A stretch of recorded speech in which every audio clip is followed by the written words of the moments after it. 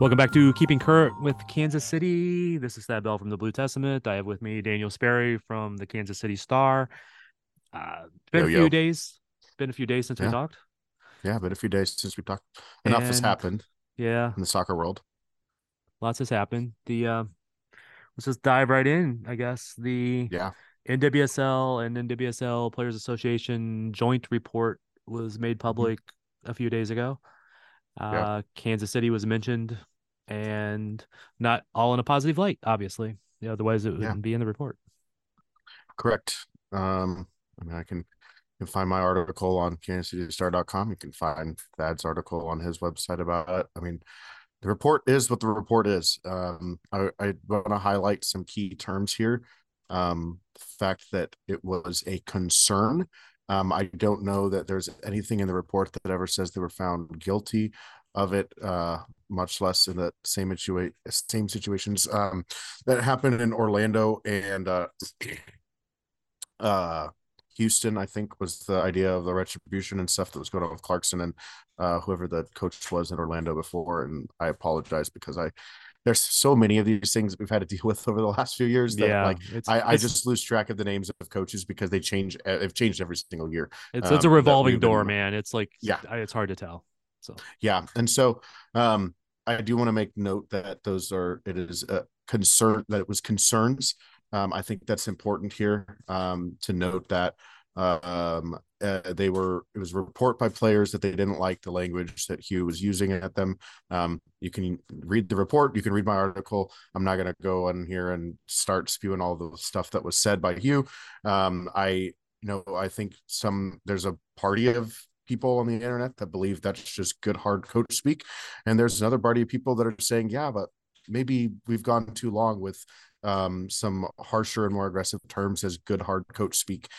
So I think there's two parties here that are very vocal on either side of that. Players did not like that. They voiced it in a meeting to ownership. Um, it got back to Hugh about who spoke up at that meeting about him. And I think at a point, multiple players had said to each other that they felt like they wouldn't be surprised if they got traded or moved. Six players were reportedly, no names have been given out. Six players reportedly stood up in that meeting and talked and directly addressed the Long family in that meeting.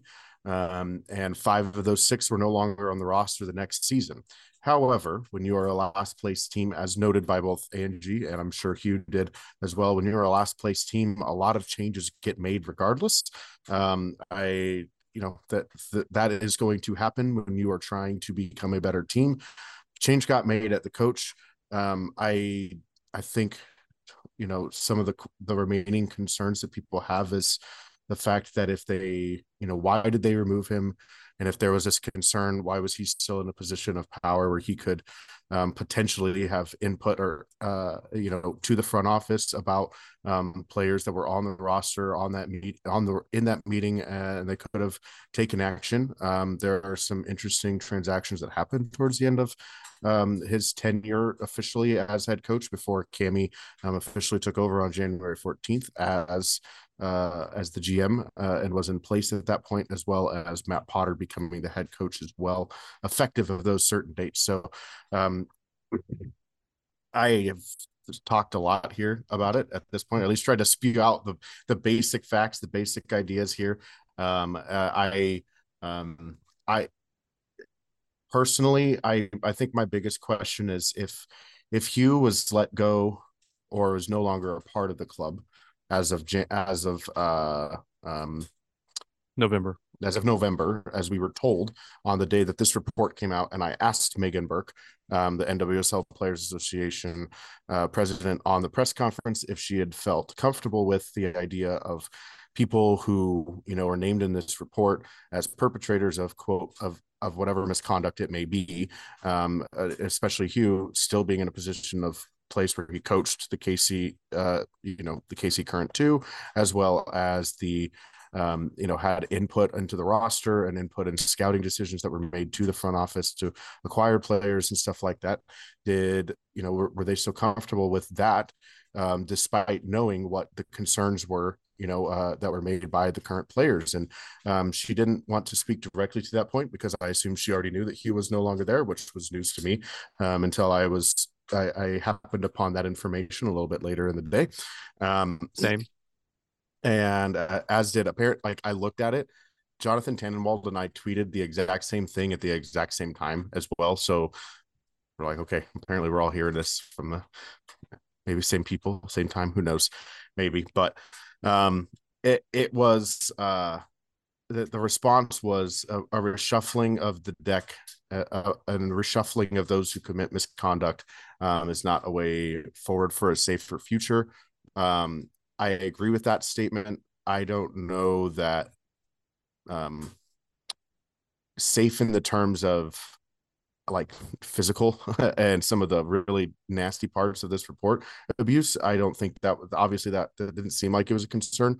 It hasn't been raised as a concern at this point. So, safety in that aspect from Hugh doesn't totally add up, but I understand the statement that she's trying to make. So I think there's genuine questions that people have about the timeline of things, about how it was all handled in general. And I think for some people, it is maybe taking the shine off of we're doing everything right, that the current have continued to claim that they do. And I will say, even the San Diego Wave have people in their decision making that were named in this report, including Jill Ellis. I mean, there's lots of people in this report that had maybe some issues and some oversights of theirs brought to light, and I think we will continue to see fallout from all of that in the coming days. I've tried to get answers, about my questions about the timeline with you from the club. Have not been responded to.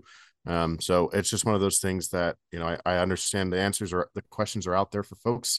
We're doing our best to get to them, and if they get answered eventually one of these days, maybe we actually have more of a story to tell. But the report is what the report is at this moment, right? Yeah, I need like 30 minutes to respond to everything you just said, man. Sorry, man. Got to give you It's crap. a lot. It's a lot of information. I know. But all right. So I always want to be clear when I do these things and I talk about this. I have considered Hugh Williams a friend for a long time.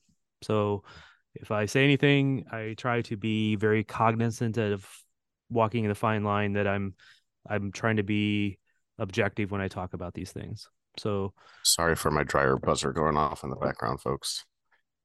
I did not hear it.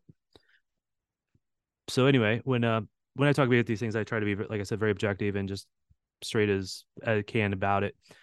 The report obviously was, like you said, very disturbing. Again,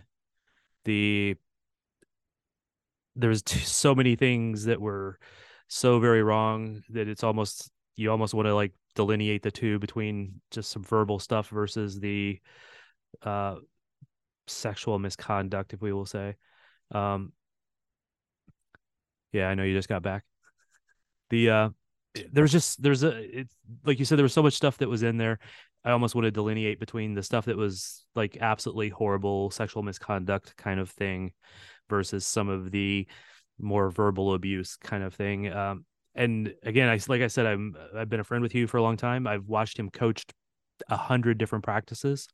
I've never seen him act like what was supposedly said, or not what was supposedly said, but what was said in the report.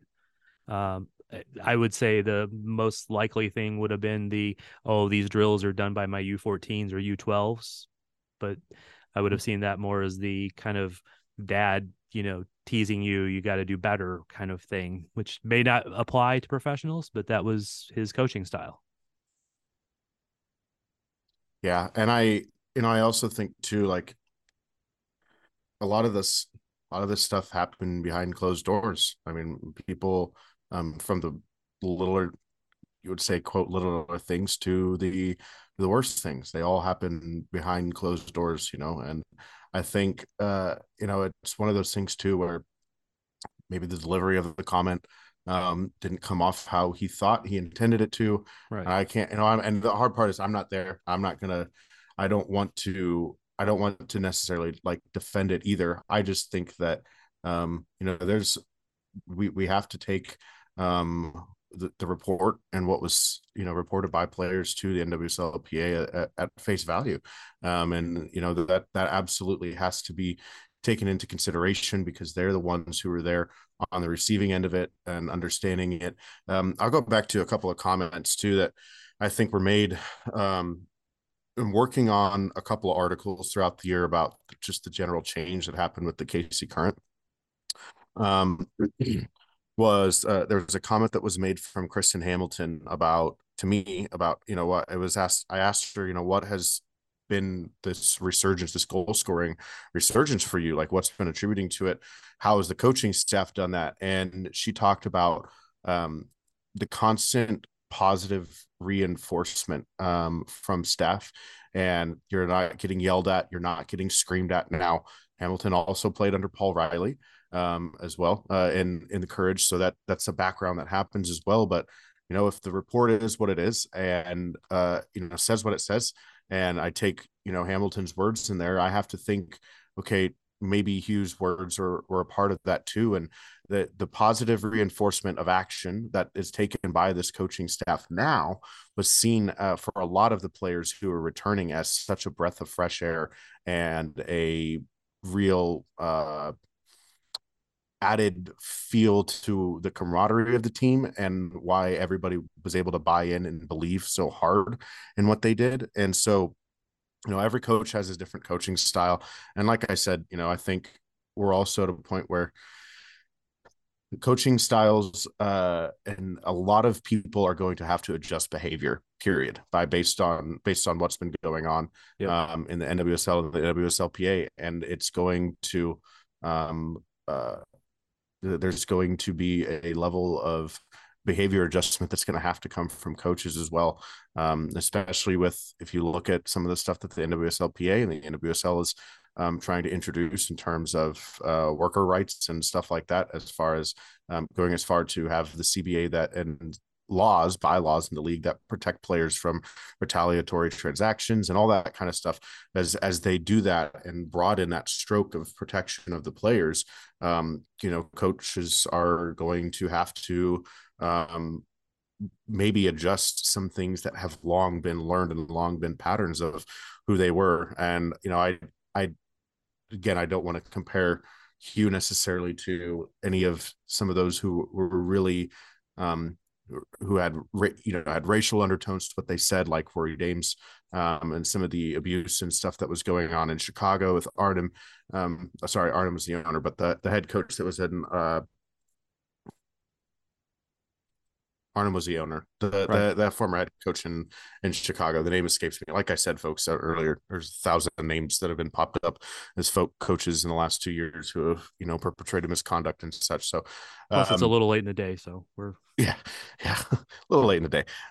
So it's just one of those where coaches, those coaches got through almost whole lives and careers of coaching without ever having to learn and adjust behavior.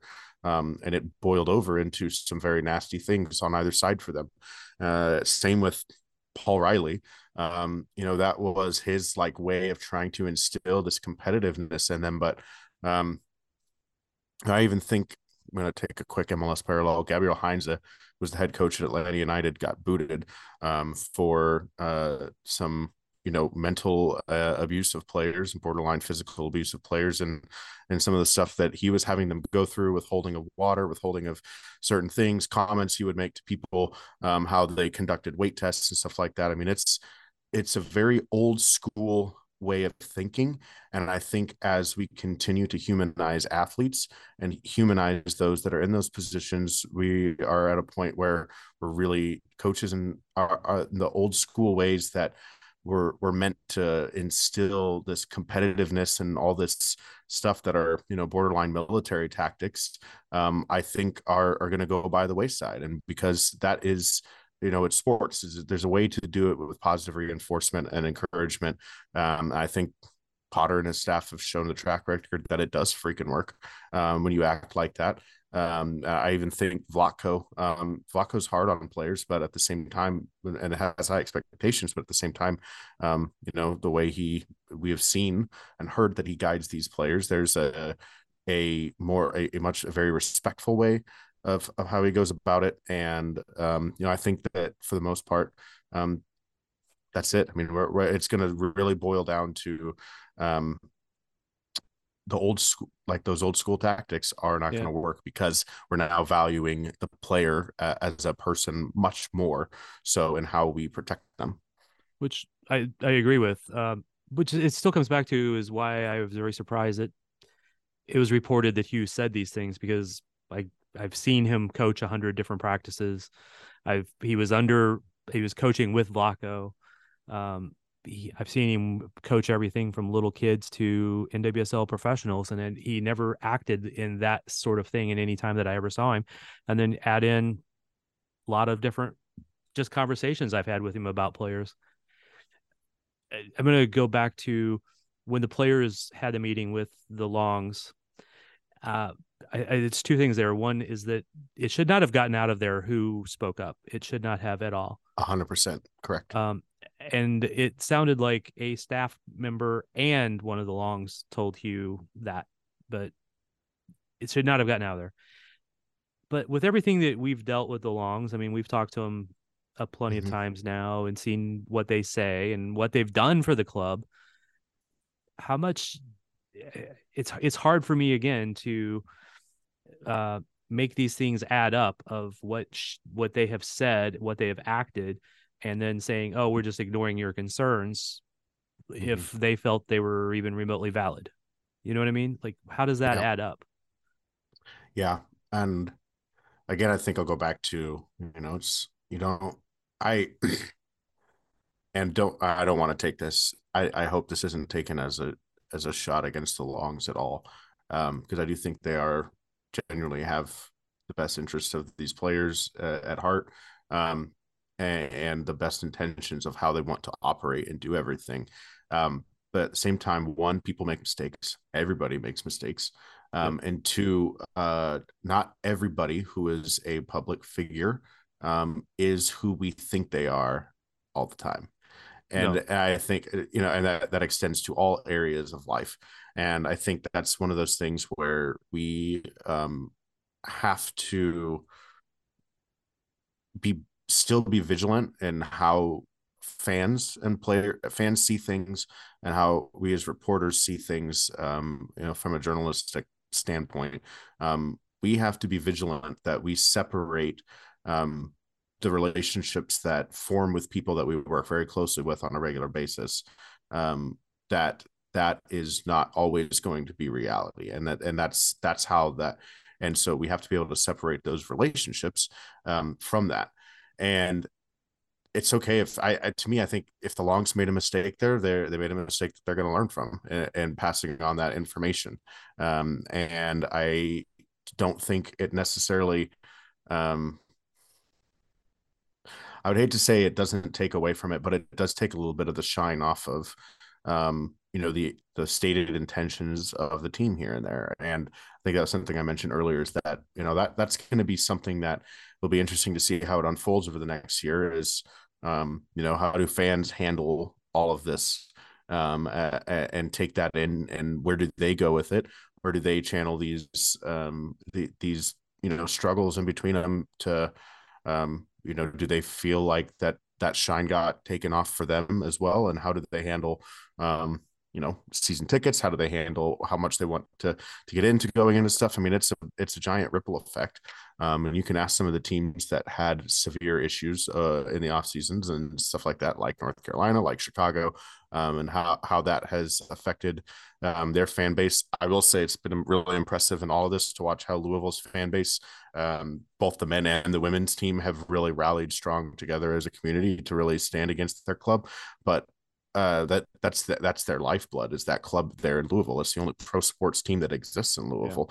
And so Chicago, they lose their interest. They're out of it. North Carolina has plenty of other stuff that they can go. I mean, the North Carolina women's soccer team, I know they lost the national championship, but they're halfway to a pro team anyways, with the amount of prospects and the stud players that they have on that squad, and they play at the same dang field that the Courage do.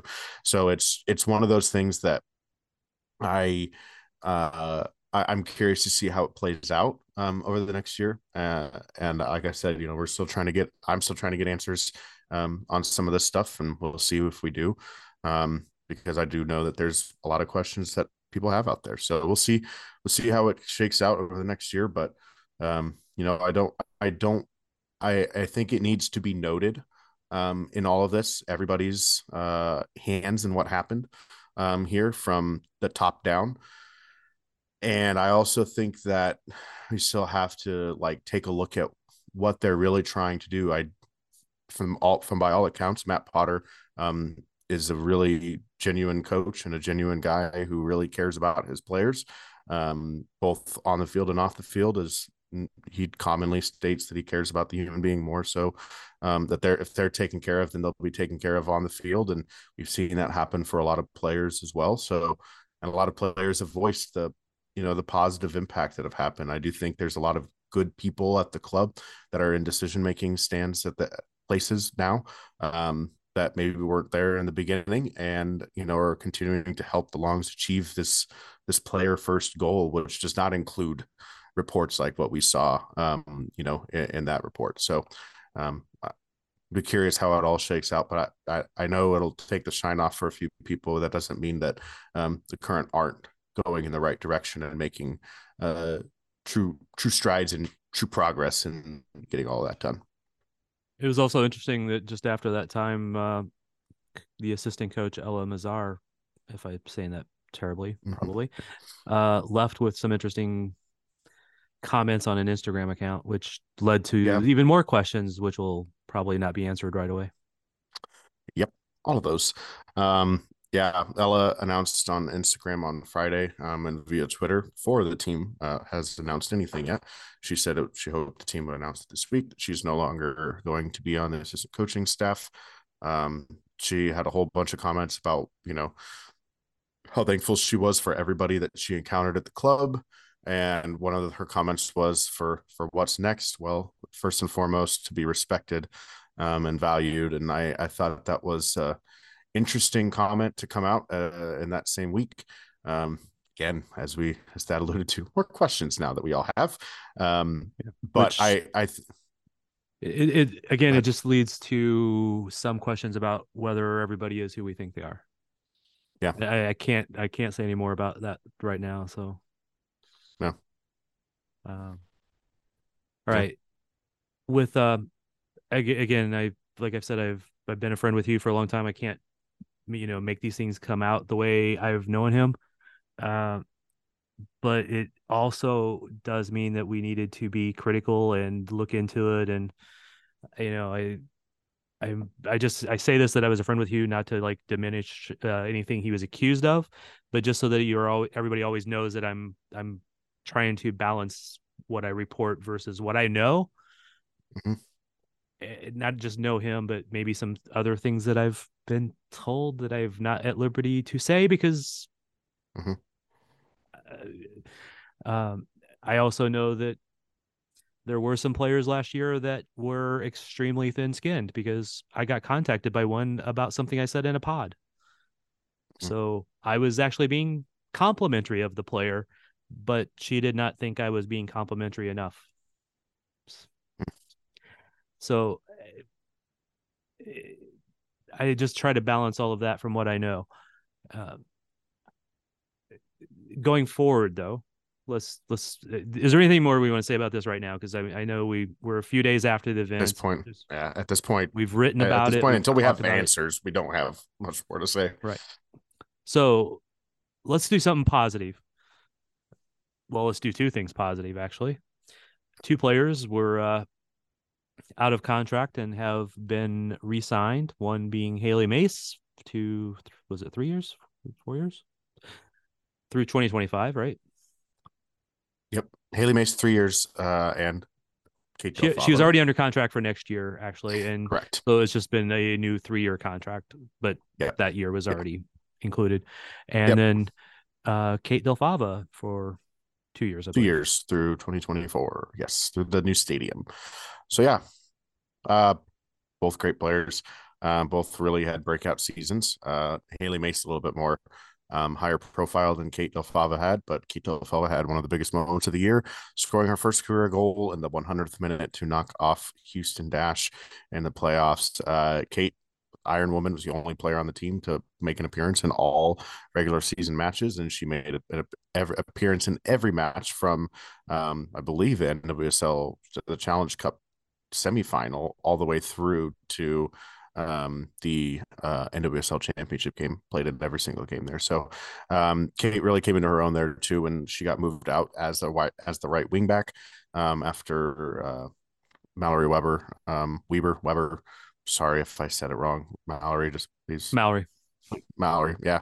After she went down with a torn ACL in the opening match of the year, I know they tried to do some other things, played Kristen Edmonds out there for a little bit too. Ultimately, the team got a lot better when both Haley Mason, Kristen, and Kate Del Fava were at right wing back, and Kristen Edmonds got moved back in as one of the third center backs. And they went on surprisingly, once those two really got locked in that position, they went on a 13-game unbeaten run. So very, very good players, and well-deserved contracts, and hopefully good pay raises as well, for what they do. And I think that's, for me, is a good sign of front office recognizing the talent that they have and making sure that they're properly Compensated. paid. Yeah, compensated, valued. Yeah. All those. Going back to what you were saying about Kate, she got that opportunity after Weber was injured, but it was also somebody else was out, which was when she got moved into that specific role. It was a little bit later after that she got more playing time when Weber was out, but she specifically moved into that role when somebody else was sick or injured, and she embraced it and just got better every game at it. Haley Mace is, she can play either side. She can play a true winger also. So she has that versatility. But right now, it just looks like they have essentially put all the pieces back together with one exception. Well, I'll say two exceptions. They have not added somebody on defense yet after losing Kristen Edmonds. And with Desiree Scott still out there as a free agent, and we don't really know what that status is, other than I know last time we both talked to him, it was, we're talking. Yeah. But I would actually be halfway okay with if they both just, I would be okay right now if this was the team that started with the draft picks additional also. But this is a pretty good looking team, especially with the return of Lynn Williams. Sam Mewis is still unknown, but with Vanessa DiBernardo and Morgan Gautreau, this is looking like a solid midfield. Yeah, a very solid midfield. And to be honest, we have to think about the back line depth too. Addison Merrick can play as a center back in a back three, can play as a fullback as well. You have Alex Loera, who can play it as a 6 or as a center back. Not to mention, Elizabeth Ball there on top of it, and Jenna Weinbrenner, who started off really, really well and got injured and just didn't get back into the team because everyone else was playing so well ahead of her. So I think with the draft, they can add more young defenders. I'm sure they will. I don't know. Maybe they don't make another addition to the defense. Who knows? Do they make a trade eventually with all these draft picks? Again, who knows? That's a question maybe we'll have January 14th. But I think the roster's in really good shape, especially if everybody's healthy. The roster's in really good shape, and ready to go. So I applaud them for keeping their key pieces. I applaud them for the good additions to the midfield, and we'll see if the additions to the midfield also help out the defense and keeping the ball a little bit more. I am quite confident it will. One of the biggest weaknesses for the current last year was that they were a turnover machine. They would be one or two passes and then lose the ball quite often. And DiBernardo and Gautreau are both much better ball handlers, take better control of the ball, much more calm. So that build-up should be incredibly better and have more possession, which then takes a little edge off your defense. Yep. Correct. We'll just have to see how Coach plays them, what formation he puts them in, who goes in what Mhm. positions. And again, people still being healthy and hopefully recovering fully from their injuries. I have doubts. So, all right. What else do we need to chat about today, Mr. Sperry? I think we're all covered, right? Uh, I mean, one parting thought. I really hope that the Women's World Cup just comes up and builds on the incredible momentum that the Men's World Cup generated, especially that final. There's a lot of great soccer that was played on the men's side over the last couple months, and we know that the women's side as well can play great soccer, and the Women's World Cup is just as entertaining. So I'm really hoping that that momentum and that interest in the global game carries over for when the women are at the World Cup in New Zealand and Australia this coming summer in 2023. That's Yeah, my Christmas wish. How's that? Since we're probably not going to pod until after Christmas, so probably not unless we get bored. unless we get bored. Yeah, which is going to be difficult the next few days. Although we might just sit home during a blizzard. We could like just do pods for nothing. No, but talking about the World Cup, it's often been the Women's World Cup was more exciting than the Men's World Cup. And there's just as many, if not more, storylines. This one, the men's one in this one though, is going to be hard to pass or even come close to equaling just because of the storylines of Argentina, France, Messi, Mbappe, uh, Yep, so many it's other okay. huge stars that are not going to get another World Cup. Sophia Smith versus Putellas. That's going to be the storyline in New Zealand. I'm down for it. Fair enough. We'll go with that. All right, man. Thanks for joining. Please Yeah, thanks for having me. follow, like, whatever, comment, let us know, and see you later.